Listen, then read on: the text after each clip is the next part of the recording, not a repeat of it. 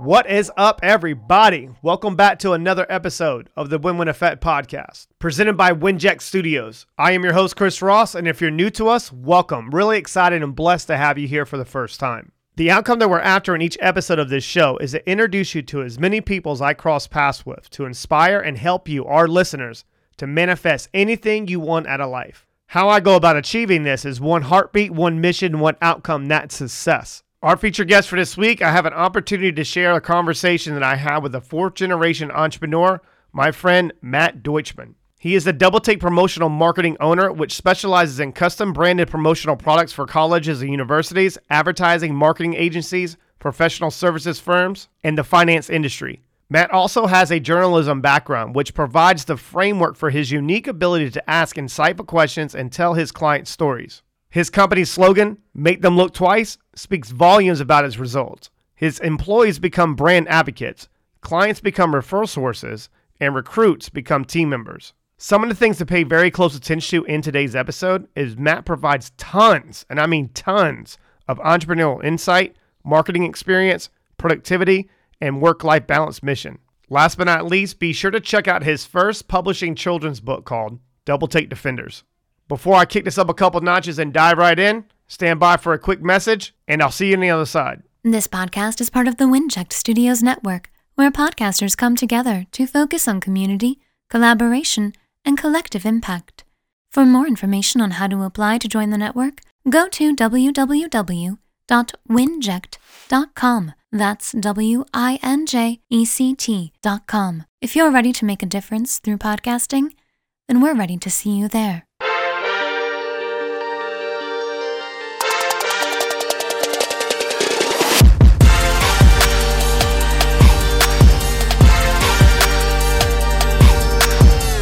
What is up, everybody? As you can tell, I have my main man, Mr. Matt. I'm going to do a little double take. That's my little intro drop of your name of your company, obviously.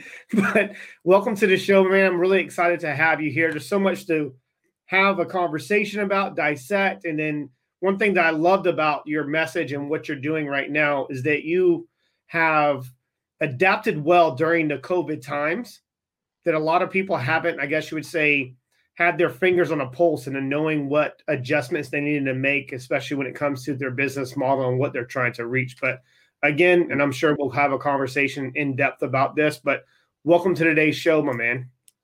Thank you very much, Chris. Glad to be here. I'm excited. And you probably could tell for those who have seen videos of Matt that he's growing out his beard. I don't know if he mentioned that he was growing it out just for this show to match my beard, but you look good with a beard, my man, just to say it again. Yeah, I had standards to live up to. Right. There's only like one question I typically, I guess, ask people to kind of give a little bit more context behind, because obviously we do intros and things of that nature to promote your businesses and your children's, but there's so much to go into. But for the most part, if someone that didn't really know much about you, and it's kind of hard today with today's marketplace where we live in a consumer world where anyone can just type in someone's name on Google and they'll find more about them in information phase, right, of the era we're living in now. But how would you kind of give a little bit more context on who you are and what you're about, what you do for your companies? Well, my business is Double Take Promotional Marketing, and what we do promotional products and branded merchandise. So in a nutshell, we put logos on anything. That's kind of the way I like to say it to allow people to understand it easily. But I think what's most important is kind of like the way that we operate and the way that I run my business and the way that I interact with my team and my and our clients and our suppliers. And we really just try to spread light to whoever we come in contact with. That's kind of a guiding principle of our business, and that's something that my employees and we all take to heart with how we interact with our clients, our suppliers, our community, people I network with, and that's really just something I always try to keep in mind, and also how I relate with my employees. I think that the stronger we can be from within, the stronger we will be, going without to those that we come in contact with. Right.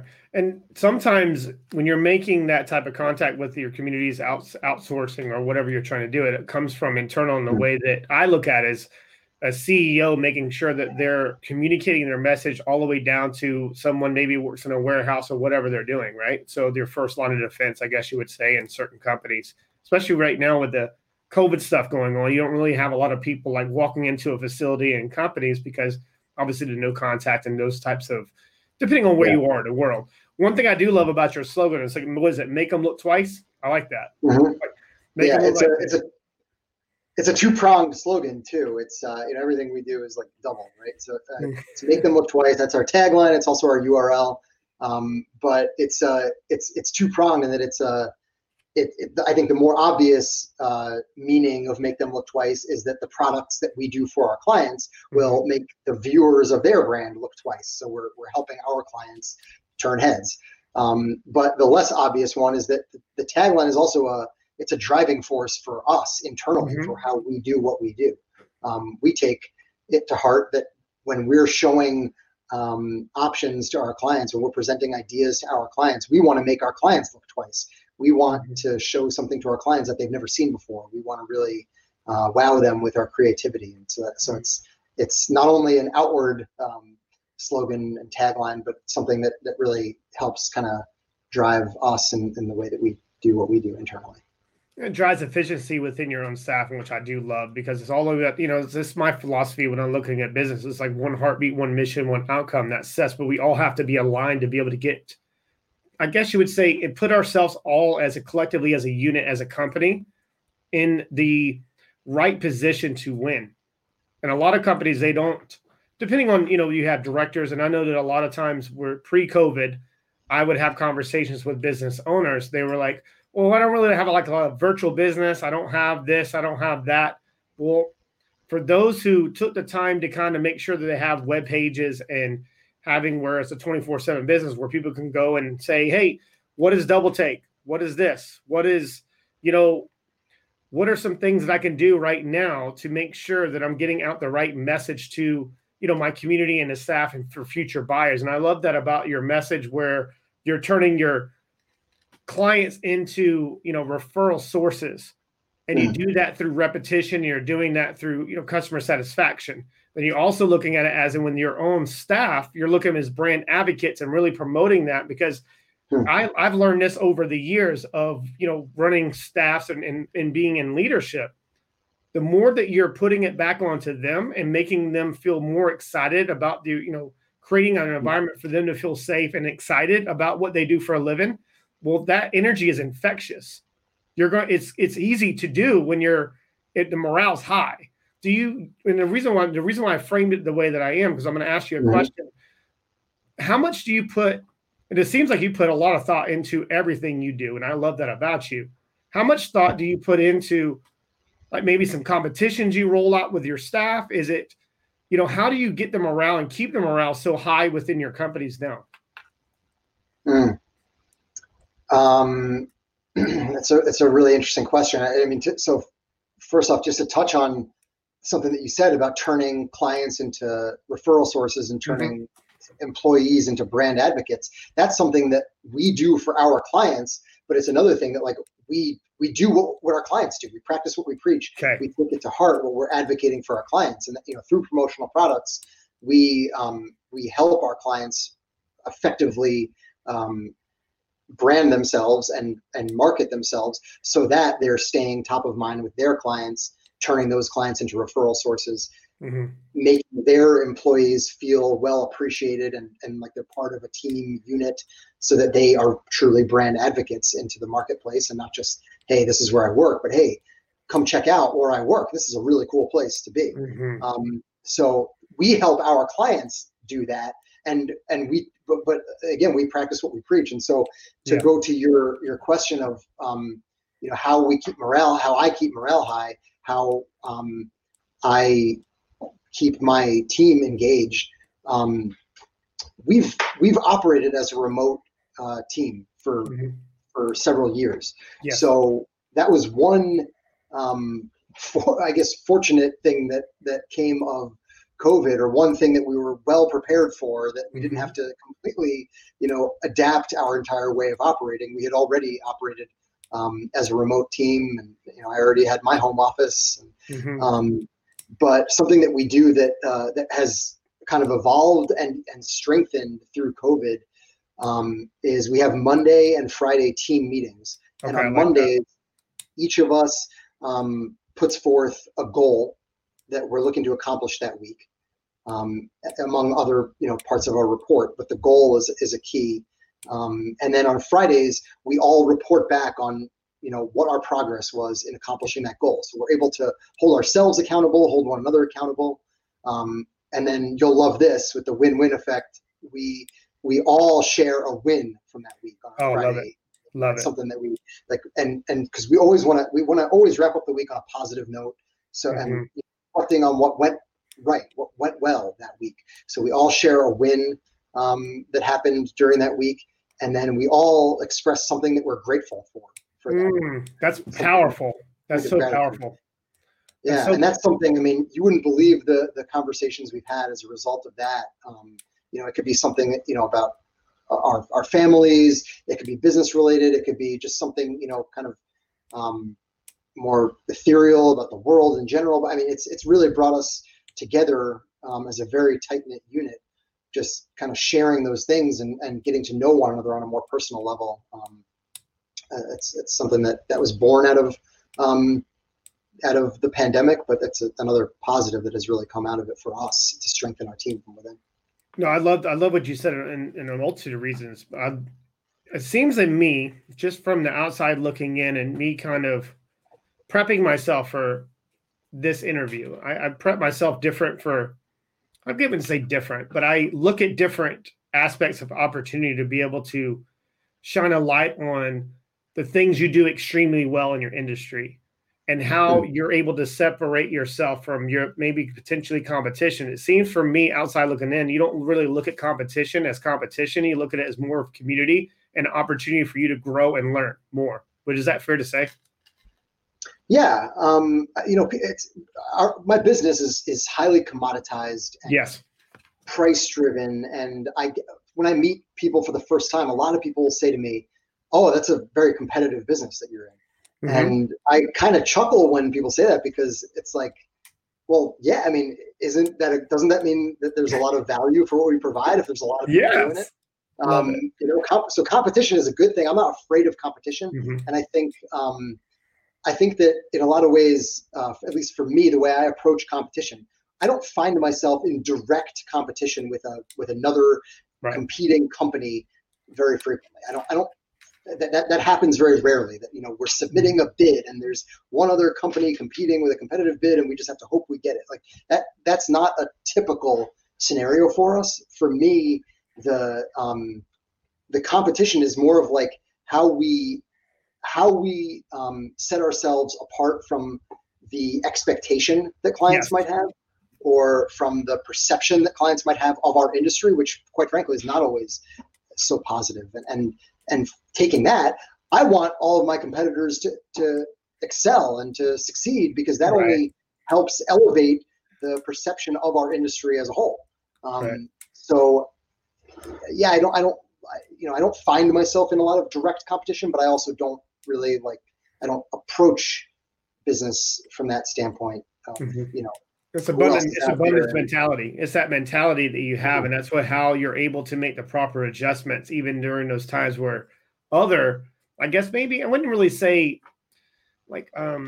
green entrepreneurs or CEOs or people appointed into a leadership position, they sometimes shy away from it. Maybe they'll point fingers, or they'll say, "Oh, this person doing this, and we do better than this." I've been around a lot of board meetings where you would have a leader or a person making a pitch for a bid, and they would poke holes at the competitor, and I instantly get pushed away from that type of approach, because that's not really, I guess you say, really embracing change and being adaptable to change. Because if you're stuck on someone else, then you're not going to really excel expectations and exceed expectations in the marketplace with your own customers right now, and turning them into a lifelong client. And that's what I love about your message. And then just to shine a light on this, to kind of give everyone a little bit more context on who you are and what you're about. I mean, you're a fourth generation entrepreneur. So, and you're looking back from what was it, 1935, if I read correctly, with your great grandfather and your grandfather starting a separate company when I think it was in New York, correct? Correct. Yeah. I'm born and raised in New York. And yeah, my great grandfather, Paul, and my grandfather Maynard started the Paul May Company in 1935. Right.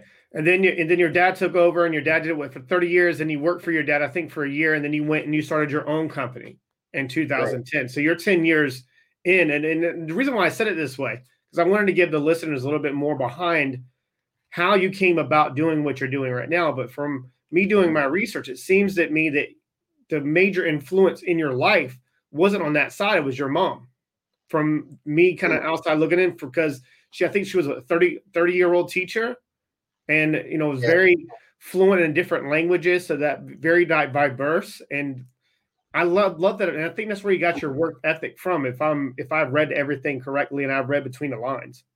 You did your research. Yeah. I would say it's a good mix of influence from both my parents of who I am. And I think that's a positive thing. I definitely, so my dad being in business, he never pushed me to go into this business, this industry, and never, but he exposed me to it. And when I worked for him, that was more of, I started working with my dad more by happenstance than by anything else. And that became a pivotal, experience in my life that drove me into this industry, and then to starting my own company in this industry. And I learned a lot from my dad about, running a business, and how he would, just sitting in an office next to him and hearing how he would talk to clients, and hearing how he would talk to suppliers of his, and and then when I started my company, my dad and I would have daily conversations. Good. Love it. Just talking business, picking his brain, just telling him about challenges I was having. And he was a huge, just source of knowledge and mentorship for me when I was first getting started. And then my mom, as a teacher, what I really always respected about my mom is that in her 30+ year teaching career, every year she would always learn new teaching methods and new types of lessons, and she would always be reinventing herself. She never she never mailed it in. She never just kind of repeated the same thing that she had done in the past, out of taking the easy road or defaulting to that. She really just always put her students first, and did whatever was going to be in their best interest for her to be the best version of herself, the best teacher possible for her students. And I just always really respected that mentality towards her profession, and the work ethic that went into that, to prioritize. It takes a lot. It takes an extreme amount of effort. It takes an extreme amount of effort to put that extra piece in, to ensure that you're not just doing it for your own benefit and excelling in your own career.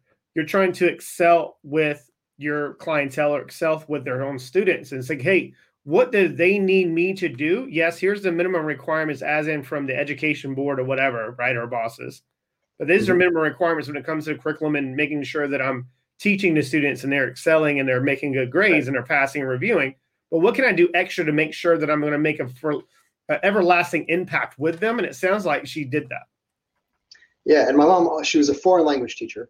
Yes. So she is fluent in Spanish and nearly fluent, I'd say, in Japanese.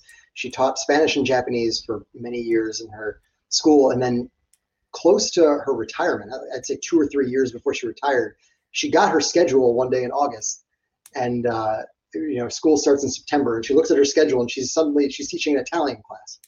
And she said, I don't know Italian, but she went out and she learned Italian well enough.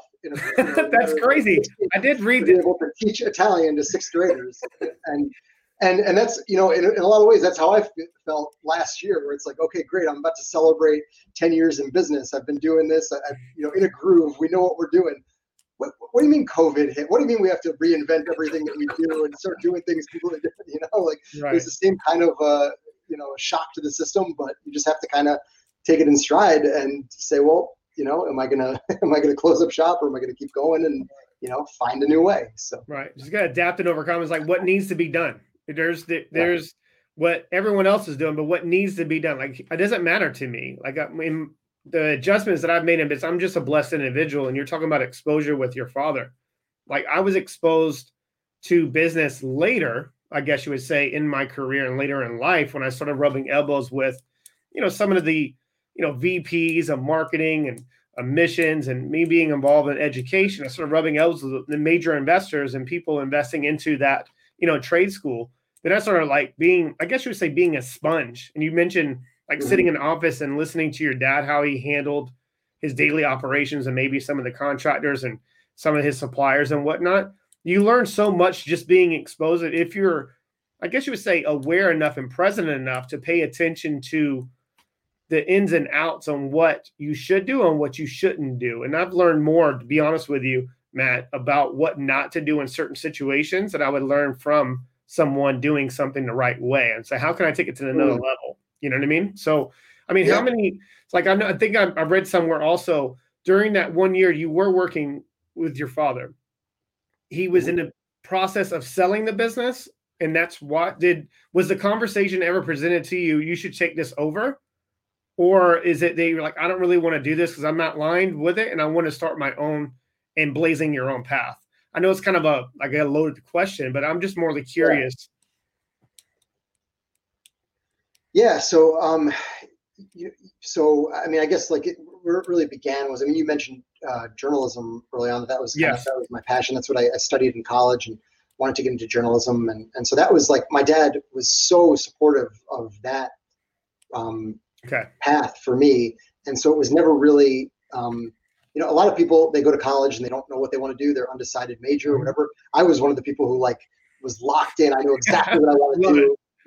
And still I'm not working in that field. So it goes to show you, it doesn't matter one way or another really. But, so like my dad was just very supportive of me going in that path. And through my journalism education, ironically, I kind of soured on the journalism industry and worked in it in various internships and freelance positions, and then ultimately decided to go a different path. And it was in 2008 that my dad he had just moved his factory and was in the process of kind of transitioning that and potentially selling his company. So, and that's when I started working for him, just to kind of help him in the office. I needed something more stable at the time. So it was like, that's why it was kind of by happenstance. And I was in no position at that time from an industry knowledge standpoint, from a business management knowledge experience standpoint, or certainly financial, to purchase the business from him or to take it on from him. And so, and he was on his way towards selling the company. So it was never really anything that came up in discussion at the time, or, not that I wasn't interested or wouldn't have been interested or anything. It just wasn't really on the radar at the time. But I started, that's how I got my start on the distributorship side of this industry. While I was working for my dad on the supplier side, I started working part-time for someone else as an independent contractor doing sales. And so when my dad sold his company, I got more involved with that, doing sales, and really grew to love it. And that's where I got my inspiration to start my own company. Love it. And that's where I wanted to make sure that I touched on, because I was just more curious for my own sanity, I guess you would say, because it's something that jumped out to me. I was like, I wonder if that conversation happened, and it's now it makes a lot more sense that you didn't really entertain it. And one thing I will shine a light on for the listeners that maybe didn't catch this, he knew right then he wasn't ready, for that, because one, industry, and then knowledge, and then also, of course, you're looking at the financial side, and you have to, I guess it's something you don't think about. You just have to feel with inside of your gut, your intuition, and being alone in your own thoughts, understanding, I don't think I'm ready for it just yet, because you would have ended up failing. When you made that shift, right, and you started your own in 2010, and you've been in industry, 10 years, man, congratulations, man. There's not a lot of companies that stick around for even past a year or 3 years. You can look at the numbers, right? So, but one thing I did learn about your story and your message, and especially to companies, that the first 5 years, you celebrate, I think you went to a minor league ball club and celebrate your 5-year tenure, right? So then you went, Yes. that was right around the time you had your first child, and that made a change for you, correct? Yeah, that was a big mindset Right. shift and shift towards my view of work-life balance, Mm-hmm. and for how we structure the company, for sure. What jumped out to you? Was it your wife that kind of mentioned some things about, hey, we need to make sure that we're spending a lot more quality time and building a family rather than you just building a company and then building a family on the back end of that? Or was it something you just felt that you needed to do and make the proper adjustments when I guess, aligning all those aspects of life, making sure you're all like speaking one language? It was, so my wife and I got married in 2015, Mm-hmm. and we were on our honeymoon in May into June of 2015. And we had an amazing time on our honeymoon. But at the time, I was the only person within my company. I was wearing all the hats, doing everything. Mm-hmm. And I was working several hours every day, even on my honeymoon. And we were in Croatia, and I'm trying to calculate the time difference between Croatia and New York, where my clients are, and where my suppliers are. And it's like, it was a mess. And, I really, came to the realization of, what's the point of owning my own business if I'm so beholden to it that I can't even take. You just created another job for yourself. Right. I did the same. Yeah. I did the same thing in the beginning. I was wearing all these hats, bro. I was wearing all of them. Mm-hmm. And I was like, well, shit. Like, all I did was just create another job for myself. I really didn't have a business. I mean, it's, when you're looking at business. It was okay at the time. Right. Yeah, of course. But you got to make the proper adjustments. Right. Go ahead, please. Right. And that's how I look at it, is that mm-hmm. I created a job for myself at first. Which at the time, I'm proud of that. It was 2010, mm-hmm. which we look back now with the benefit of 11 years hindsight, that 2010 economy was rebounding and everything. But at the time that I started my company, all everyone wanted to talk about was how bad the economy was and how and I made the decision right then. I am never going to let an external factor impact my mindset or how I go about my business. I'm never going to let anyone else's view of the economy being poor or something that I can't control impact how I operate. So that's how I took that mindset, which, I dusted off that mindset for COVID when it came up last year. Like, okay, this is an external factor. We can't control it. We're going to just have to go ahead. But so it was, when I first started, yes, I was doing everything and I was working long hours and in a lot of ways I was setting up a foundation, but it was really that honeymoon experience that was the eye opener for me. Mm-hmm. And it wasn't long after our honeymoon that we found out we were expecting our first child. And so I made it my mission. I had a hard deadline of, when my baby was going to be born.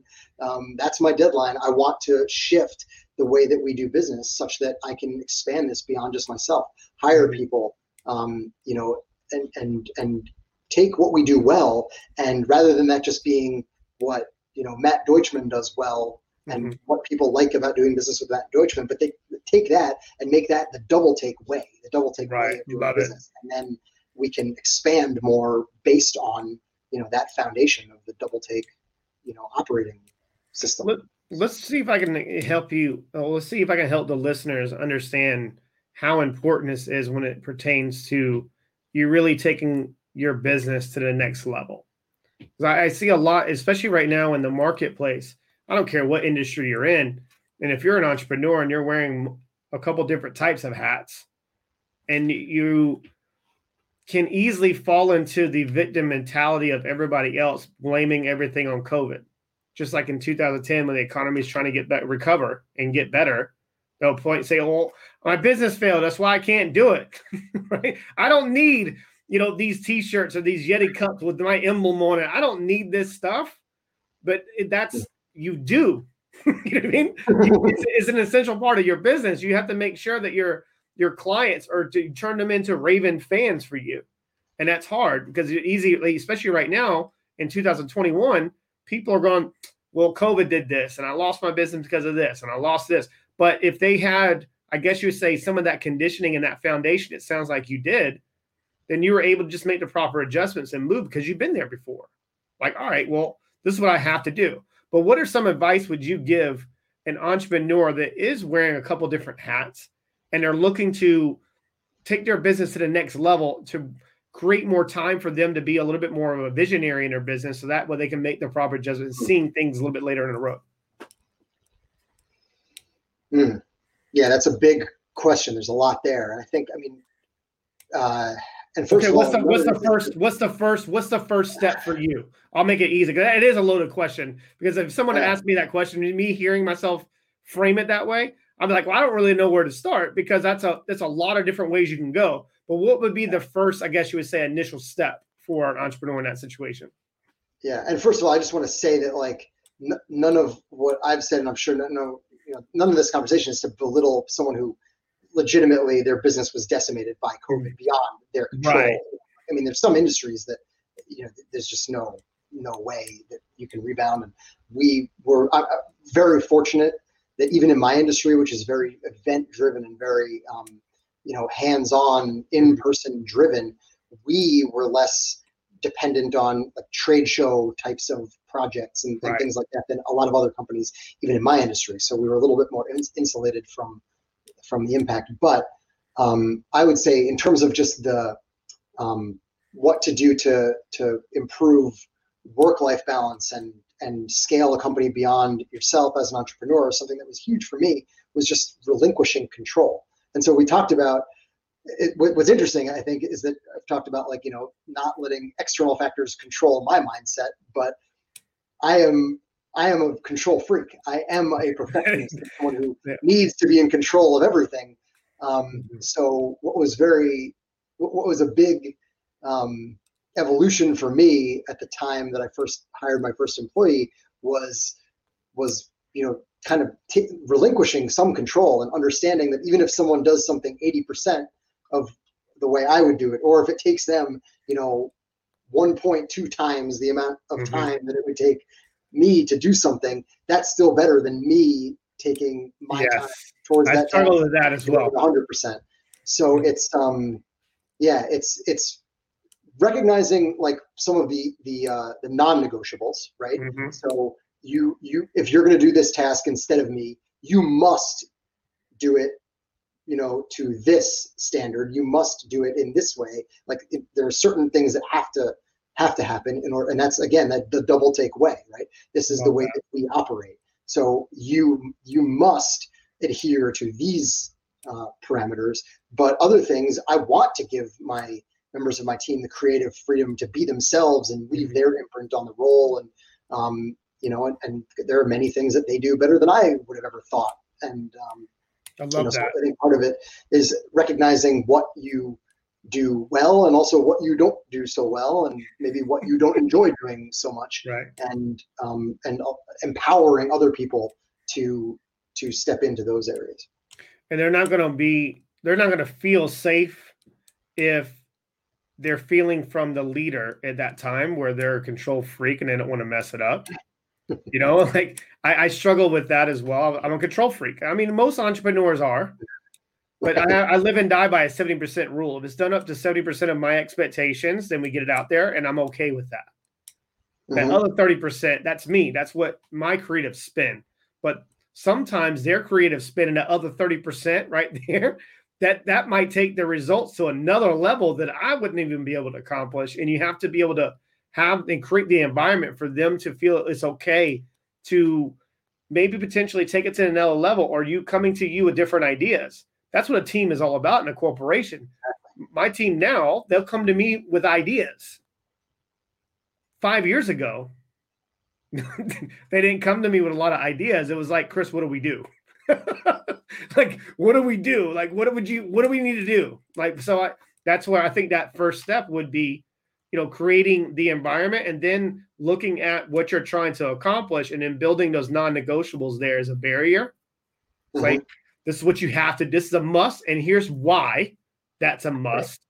And because I'm trying to prevent this XYZ from happening, and if this happens, then this goes down, and then boom, it's over. So that's why. And that's why it's always, it's important to explain why it's done up to this standard, and you can't, there's non-negotiable. You have to meet these standards. Mm-hmm. So like, what are some of those types of standards for you when it pertains to, I guess, customer satisfaction, and also when it goes to with your clients as in customer satisfaction? So in terms of like, I mean, some of this, like, I guess overall, how the sausage is made. Yeah. Yeah. Overall, it's always, the overarching principle that we operate by is that we do what is right in all situations. We live and we work under the confines of integrity. That's doing what is right in all situations. That doesn't always mean that the customer is always right, because sometimes the customer is asking something that's unreasonable, or something that I would have to put an employee in an unreasonable situation, or we would have to ask something unreasonable of a supplier. So it's doing what is right, but coming from that is the clear communication, because it's okay to explain to a customer or to a client that something is unreasonable, but it's all about how it's communicated and how we kind of present the alternative option, the backup plan, the solution to the problem, right? So that's, maybe it's a little vague. No, I'm aligned. I'm aligned to that, because here's the reason how he's able to do that, ladies and gentlemen, that he's not scared of competition coming in and outbidding him or doing something or exceeding. He's okay with that. When he's explaining that to his potential customer or buyer at that time, say, here's what we can do. And if you're asking us for do this, that's going to change the conversation. Is it something we're able to do? Or you have to be upfront with that with your buyers or your customers. Like, this is not feasible. We can't make this happen because of XYZ. If you're looking to do this in the marketplace, and maybe if you find someone, let me know, because I don't see anyone doing it up to that expectation of what we're able to roll out and make sure that we're going to execute with you.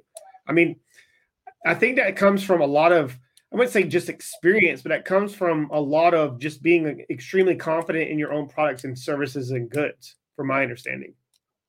Yeah, and a lot of it comes with experience. And and look, we're not perfect at it. But it's something that we have to hold ourselves to. That we really want to. Always our goal is to have clear and transparent communication with our clients. We'd rather over-explain something so that they deeply understand why something can't happen or what goes into it on our end. We're in an interesting industry where people don't always understand how much goes into getting a product made, getting a logo put on a product, and then having it shipped and distributed. And like, there's a lot that goes into it. And so a lot of our business process is logistics management of everything that goes on. And the client sometimes they see the finished product, which is an item that has their logo printed on it. But without understanding all that goes into it, we want to really make sure that we're clearly communicating everything that has to occur, so that we understand the limitations, and so that our clients can have reasonable expectations. That's how you're able to you're creating I guess you would say, you're putting your clients in a position with enough information to be able to sell your business for you that way through it. And I think it goes back to your philosophy about the referral source and looking at your clientele that way, because you're explaining how much work goes into your finished product. They don't just look at their logo. Okay, great. Yeah, Double Take. And this is what we do. Like, how did you get your logo on your hat? Or I really like the rollouts and the Yetis, or I really like even just a good shift with this and a good segue.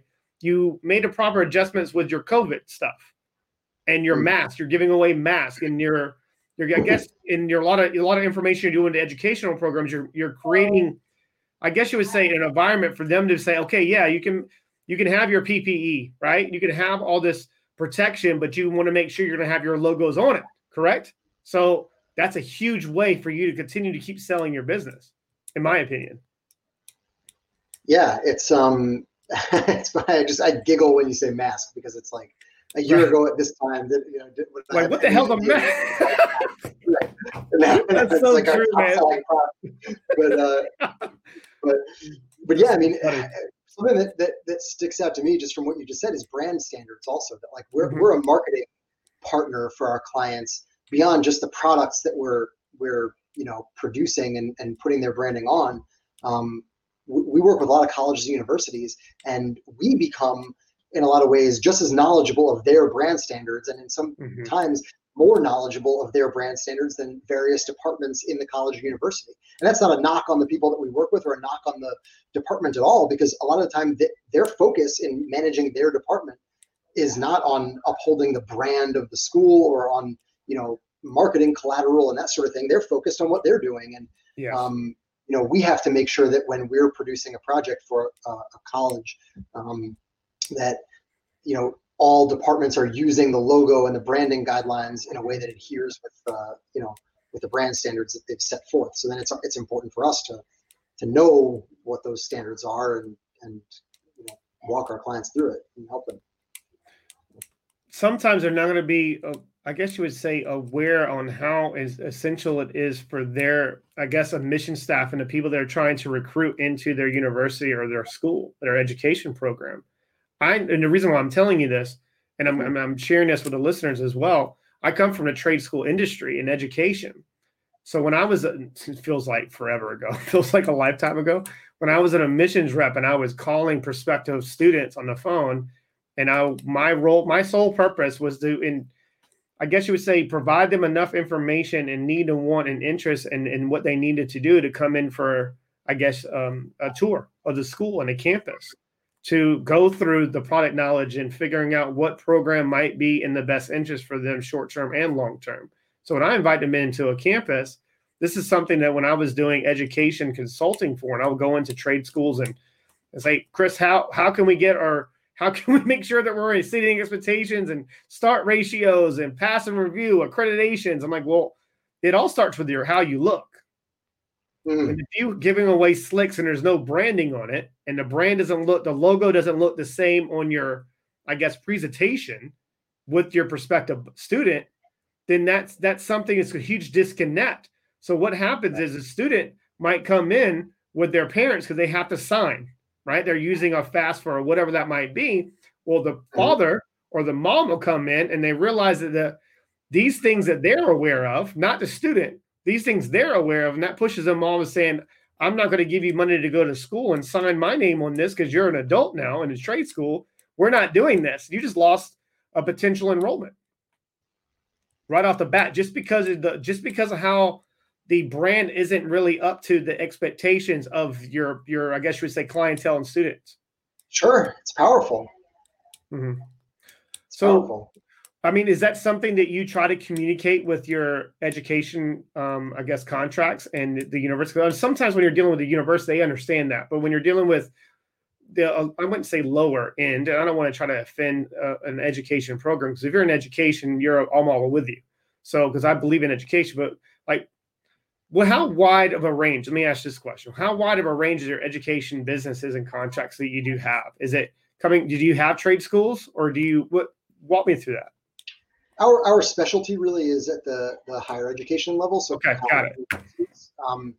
But even within those colleges and universities, it runs the gamut what department we're working with. And so the goal of the project that we're working on may be vastly different. If we're working with an admissions department or a marketing department, they do understand the impact of their brand and the importance of making that first impression on the new student when they come in. Orientation departments, like they absolutely understand the importance of all that. But but a financial aid department or other, not to knock financial aid or anything, but just other departments may not always understand how important it is that the brand is aligned with the message and that it's the overall experience that the student is having throughout their life cycle with the college and then beyond as an alumnus. It all has to be aligned, and it all has to be, it has to flow from that first time they even hear about the school before applying, all the way through the application process, their career as a student, and then their lifetime involvement as an alumnus, and for the school's best interest as a donor. I mean, it all has to be aligned, and that's why every touch point that the student has with a different administrative department throughout their career at the school, that's an opportunity for the school to be making an impression and just adding to that positive perception that the student has of their experience with the college. And it makes it easier when you have a clear and concise branding message and a mission statement. If you don't, then it's a huge disconnect. And yes, it is a huge opportunity to make sure you're laying that foundation and building on that foundation for them to be able to go to in their community and say, my experience with this XYZ company or this XYZ educational program was by far probably one of the best experiences I've ever come in contact with. And it'd be easier, and they're a little bit more impressionable, I guess, open to maybe having some of their family members or friends in their own community and their connections of recommending that. I can't tell you how vital that is. And it speaks volumes. And that's what I love about you even have a slogan. And I even said this to a company once. And this is a good name company. I was like, what's your slogan? Oh, that just changed. I said, well, how long have you been changing it? They said 6 months. And I'm like, well, that's why I'm here, because you're in the red. Now you don't have your reps, or you don't have your, I guess, secretaries or your first line of defense speaking that one heartbeat, one mission, one outcome, or yours, make them look twice. I mean, it needs to be ingrained with everyone on your staff. I don't care if you're virtual or if you're campus, but I don't care. It needs to be ingrained with the message. I love this, man. So there's I know that we covered a lot, and I want to be conscious of the time as well. And I know that we have a hard stop in a certain amount of time, because you're, just as much as everybody else in this world, time is the only non-renewable resource in life. So we don't ever get that shit back. But like, can you share with some of the listeners to learn more about you, your companies? Because we're going to put a lot of stuff in the show notes, and producers, they'll put it all there. But like, what are some things right now you're currently working on to make sure that you're really going to exceed expectations in 2021? You mean like types of client projects that we're working on, or correct. Internal within the business? I mean, just like, what kind of projects are you currently working on right now before everyone else, I guess you would say, exposed to some of the things you have in the works in the pipeline? Yeah. Well, with a lot of our clients, because we're still in this pandemic climate, a lot of our corporate clients are doing a lot to raise morale and to build community amongst their employees, their teams. So we're working on several projects with clients of ours to send meaningful gifts to their staff to keep morale high. We did a lot of that during the holidays just recently, but even now in Q1, we're doing a lot more of that. We have a couple programs that we're working with clients to send out something for all their staff birthdays. Right. Oh, that's cool. Yeah. So whether it's sending something individually on the birth dates of the employees, or doing it month by month, where all the January birthdays get something sent out, and then all the February birthdays and so forth. With our higher ed, higher education clients, now is a time where it's kind of a topsy-turvy time still for them, because here we are. I don't know when this will air, but this is January 19th, and we've got a lot of colleges that are still on extended winter break. Some that are coming back in a hybrid scenario. Some that are going to be virtual, and so just reaching students is as important as ever, and building that community on campus. And commencement's going to be before we know it. So we're working with a couple of colleges already on planning their virtual commencement that they're going to have, and sending something really meaningful as a really cool package that can serve as an invitation package to their graduating seniors, so that they get really jazzed about the event, and it's not just another boring Zoom webinar kind of thing. Right. Really know that it's a special time, and a lot of our college clients really feel for them, because we have a number of college clients that have a substantial amount of first generation college students. So if you think about that, from the impact that has on that student's family for generations to come, and the pride that their elders in their family have with that student graduating college for the first time in their history of their family. It's really incumbent upon the college to make sure that graduation is a special event, and That's a really good point. That's a really good virtual point, because nature. you always remember when you graduate, and I mean, just think about, like, so I don't know, I can go back to my memory and just like pull out a memory and something very specific from that memory, and be able to share the excitement and the way that I felt during that time. And you being a little bit more conscious of the first generation of someone going to graduate, college, it's a big deal, man. I mean, how open would they be to be able to have their children go through what they went through to get, to the end result? Like, well, I don't remember. It was like I watched a video on YouTube. I mean, there was no personal touch to it for them, So I think that's an important piece. I mean, are you presenting that to some of the, the higher eds or education, company contracts that you have, or is it maybe you learned it for some of them and some picking it out? Okay, hey, Matt, this is our message. How can we take it to the next level? Is it more of that kind of conversation? Yeah, it's I've been very impressed by a lot of our clients to see the high quality of virtual they've been putting on, live entertainment components, and just really, and great guest speakers. So they've done a great job by and large of, honoring the specialness of the event and putting together a nice virtual event. And so what we're doing is we're trying to we're supplementing that with something direct mail. So one college last year, we mailed every graduating senior a T-shirt, and the branding on the T-shirt was to mimic what the graduation gown looked like. And we also supplemented that with a swag package of some other items that would help them as they're going into their career, and just some like pride, school pride kinds of items. So that's something that we're working with the colleges to just enhance the impact that they're making with the commencement. I love that everything that you're about, it comes from your upbringing and whatnot, and belief in the education and why it's so important. Even more so, I think, is what you have the website is a Double Take Defenders. That's what the COVID protection PP stuff. That's where they can find that website, the Double Take Defenders. Yeah, our normal website, makethemlooktwice.com. But then, Double Take Defenders is our build your own PPE kit. I love that. Tool. Yeah.